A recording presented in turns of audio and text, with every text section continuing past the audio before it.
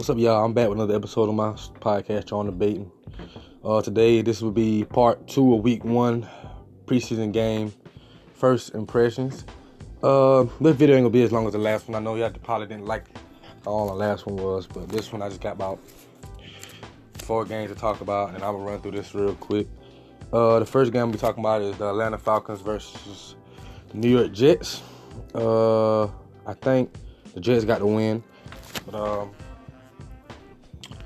Teddy Bridgewater, he got a new home now. It's in New York. He was very sharp and efficient in the win against Atlanta. He was 7 for 8, 85 yards, 10.6 yards to throw, a touchdown, and had a rating of 150.5. Sam Darnold, the rookie at USC, is going to be battling with Teddy Bridgewater for the starting job. He looked good in his first game. 13 for 18, 96 yards, 5.3 yards to throw, 1 touchdown, had a rating of 103.0. Sam Darnold, he made quick decisions. If nothing there, he go to his check down real fast, which is going to help him be successful in this lead. Also, he got good footwork in the pocket. And on them hitches and them comebacks, he throw it. He has a real bullet, a laser. He throw it on the line too, and his release is quick and pretty. Next game, Minnesota Vikings versus Denver Broncos. Minnesota got the win. Get to see Kirk Cousins in his new home too. He was very efficient and very good. I said he's going to be good. He should be successful in this system because Case Keenum was. He was 4 for 4, 42 yards, 10.5 yards to throw, 1 touchdown, had a rating of 150. That's about it for Minnesota. On Denver side, you had Case Keenum struggled, so they got him out of there pretty quick. But Trevor Siemian had a okay game, well, good game you could say. He was 11 for 17, 165 yards, 9.7 yards to throw, 2 touchdowns. Even he did have a pick, but he still finished with a rating with 111.2.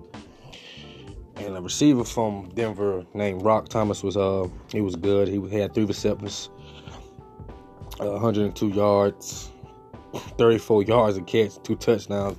His longest catch was 78 yards. I mean, he was out there putting work in.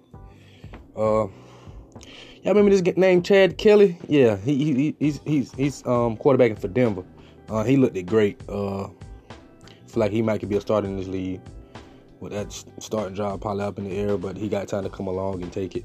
He was 14 for 21, 177 yards, 8.4 yards a throw, 2 touchdowns, had an interception, still finished with a rating of 104.7.